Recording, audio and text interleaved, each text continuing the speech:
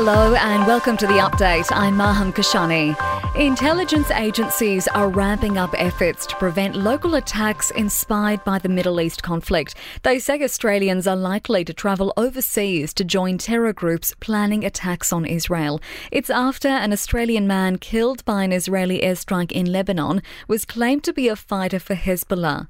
There are calls for better shark attack prevention measures in South Australia after the third fatal attack this year. A 15-year-old boy was surfing with his father near Ethel Beach on York Peninsula when he was taken. Local surfer Marty Goody says he'd like to see sharks in the area tagged and tracked.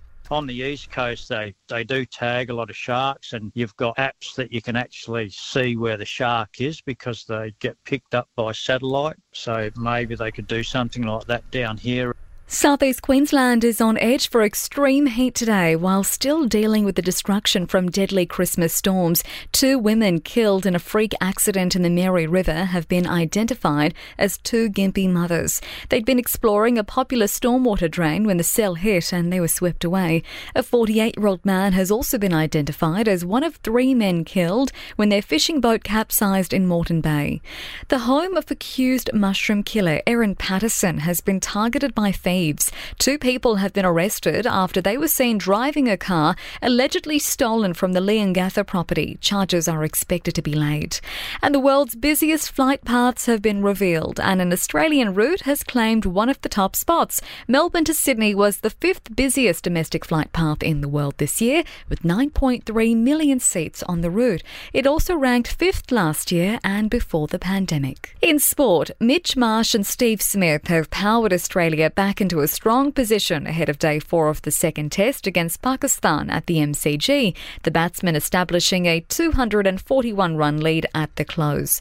Australia's women have cruised to a 6-wicket win over India in their ODI opener. They chased down 283 for victory, the second highest run chase in women's ODI history.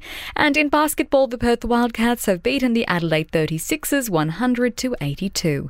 In entertainment news, some of the world's most outstanding artists have been recognised in the Kennedy Centre Honours overnight. Dionne Warwick, Barry Gibb and Billy Crystal among the honorees.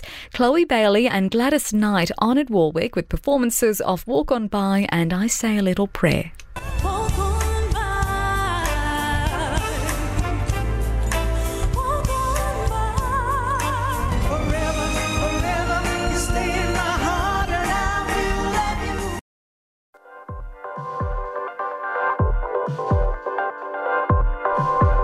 And that's the latest from the Nova Podcast News team, but we'll see you tomorrow morning for another episode of The Update.